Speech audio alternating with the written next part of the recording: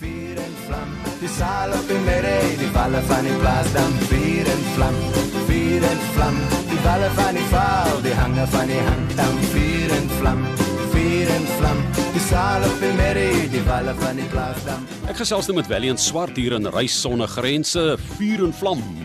Dis Ollie Viljoen saam met wie jy gekuier, getoer het.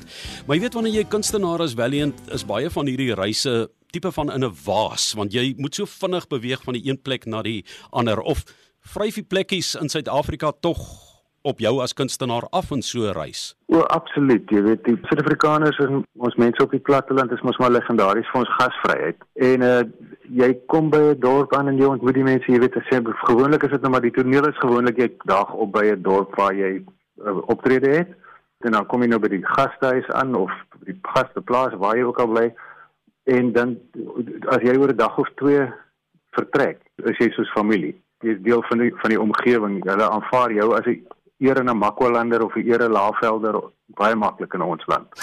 Jy het as 'n Wellingtoner groot geword, Stellenbosch, jy's nou op onrus, maar tog het jy 'n baie groot liefde vir sentraal Suid-Afrika gehad. Ek dink aan die Mystiek Boer in Bloemfontein. Jy weet, dit is 'n wêreld waar deur party mense net ry van noord na suid, of van wes na oos, maar jy het tog dikwels in daardie gebiede opgetree. Is 'n mens geneig om partykeer die mooi dinge om jou te mis as gevolg van die feit dat jy dink jy na 'n ander plek toe moet gaan?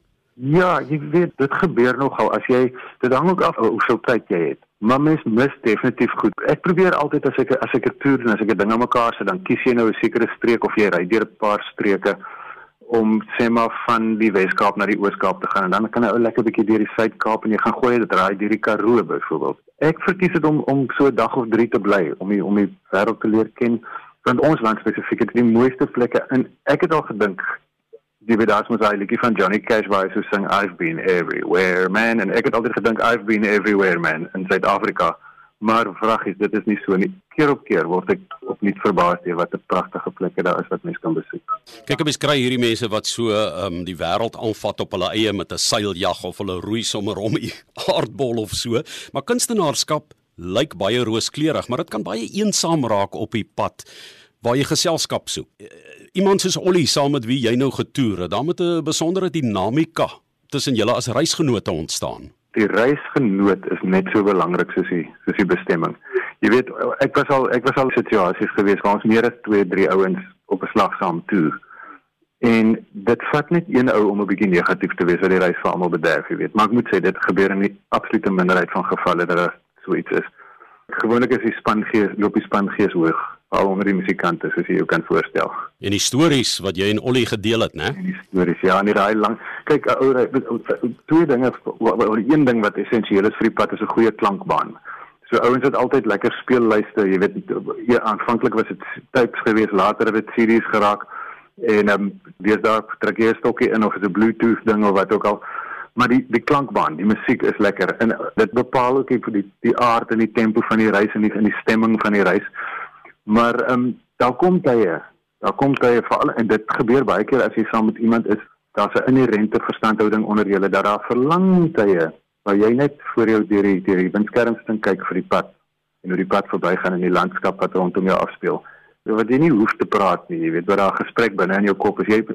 Ek dink as ouens soos Dana en Dana Snyman en Johan Rademan, ons het baie gepraat oor die binnereis, die interne reis, jy weet, wat jy doen terwyl jy daar is. Baie keer tussen 20 ouens in 'n bus, maar jy sit doodstil by die venster en uitstaar en laat jou gedagtes gaan. Dit is ook deel van die reis. Saam met Johnny Cash, né, wat nou al vir jou oral geneem het, maar ook I'm a real nowhere man in daardie geval. Maar musiek het jou al die wêreld laat sien.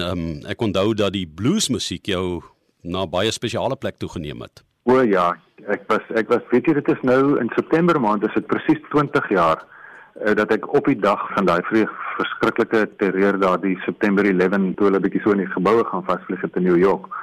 Ek is op daai dag oor Amerika toe, en ons het 'n TV-reeks gekyk, net gaan skiet oor die blues, en ons het daar in die Mississippi Delta gaan rondloop. Die eerste dorp of stad waar ek was Memphis in Tennessee, waar wat natuurlik die plek van Elvis is, die geboorteplek van rock and roll, en dit was ongelooflik, ek moes myself die hele tyd knyp om dat dit nie 'n droom is nie, jy weet.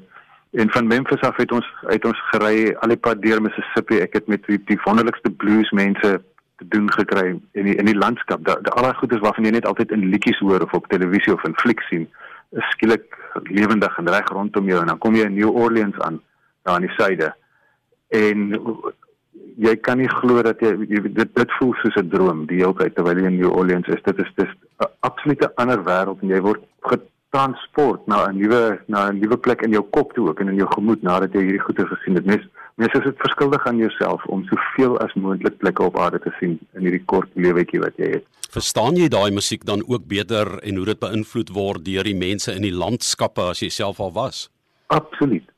Dit is wat dit is. Jy kry, waar ek nou van tevore byvoorbeeld, kom ons sê 'n New Orleans kunstenaar soos Dr. John. Ek is 'n fan van sy musiek al vir lankal en ek het altyd daarna geluister en ek het nog langspeelplate van hom en so. Maar toe ek in New Orleans self aankom en daar in Bourbon Street instap in die House of Blues, jy weet, en in hulle museums aangaan, dan kom jy agter waar kom die ou se musiek en sy goeie regtig eintlik vandaan. Ek onthou ons was op 'n hulle praat ons van die Bayou. Roy Orbison het so gesing van on Blue Bayou, jy weet. Die Bayou is soos 'n moeras waarop jy gaan ry met 'n boot en tussen die alligators en die goeters daar. En dan kom jy agter waaroor die ouens praat en jy beleef dit regtig. Dis nie net 'n abstraksie vir jou nie. Jy was daar. Ons het mos ook 'n Dr. John, hè, wat hier met die Bluesbroers optree. Ja, goeie pel van my. Jy praat van bote en water. Dit lê vir jou voor. Die Franse kanaalbootvaart saam met Marius de Plooy gaan binnekort met hom gesels. Dit moet vir jou opwindend wees. Dis iets heeltemal anders. Ja, jy weet jy, dit is van ek sien so uit daarna. Kan jy glo ek was nou al 'n hele paar plekke in die wêreld gewees, maar ek was nog nooit in Frankryk nie. Tegnies was ek 'n keer in Frankryk. Ek en my vrou het saam met Lucas Marie in 'n kar gery op 'n pad deur Frankryk, eintlik maar net op pad terug om die ferry weer te vat terug Engeland toe. Ons het daar by die Occasie show gespeel.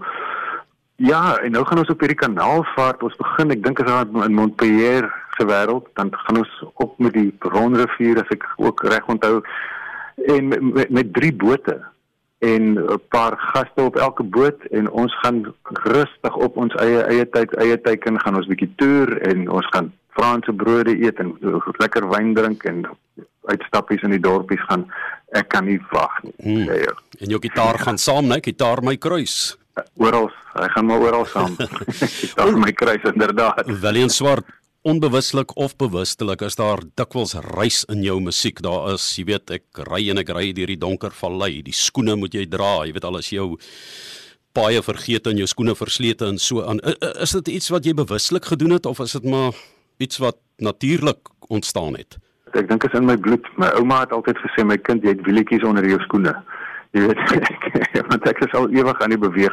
Ek dink die dinamika van reis, die dinamika van aan die beweeg bly.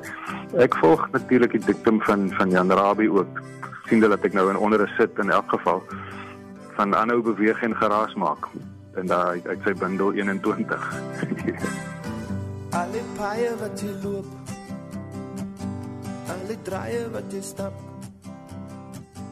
alle strukke wat jy aftrap, alle grond wat jy koop, gaan sit in jou knie.